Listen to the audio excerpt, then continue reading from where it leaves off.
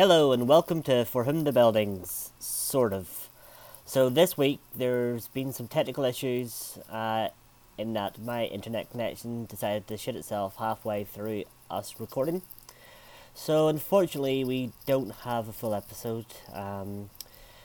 We're hoping to finish it off at the weekend and get things back recording on schedule as normal. So until then I just decided to pull out some little bits from what we have recorded. So enjoy or don't. I don't care really at this stage. Just don't forget about us. This is the main part of this thing. Don't forget we exist, please.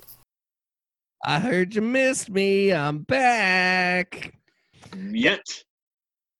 No, wait, because what happened to Byron? I mean, honestly, he ditched Lisa in the first episode and never showed up again. I think Screech killed him.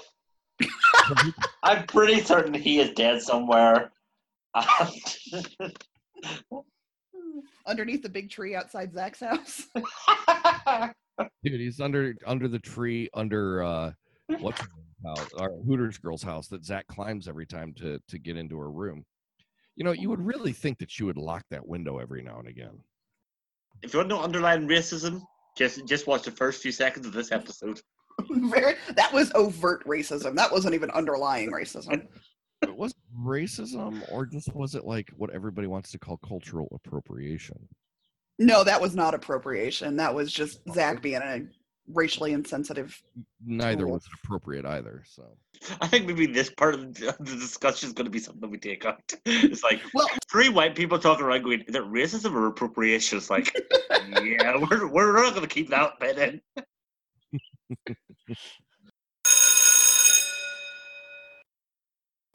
Well, wasn't that a brief cavalcade of fun? Well, thanks for sticking by and thanks for your patience. Again, we hope to be back up and running next week.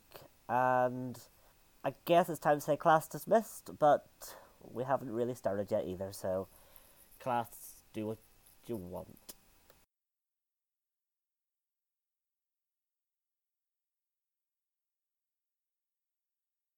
this has nothing to do with my sobriety. This is a shit internet connection.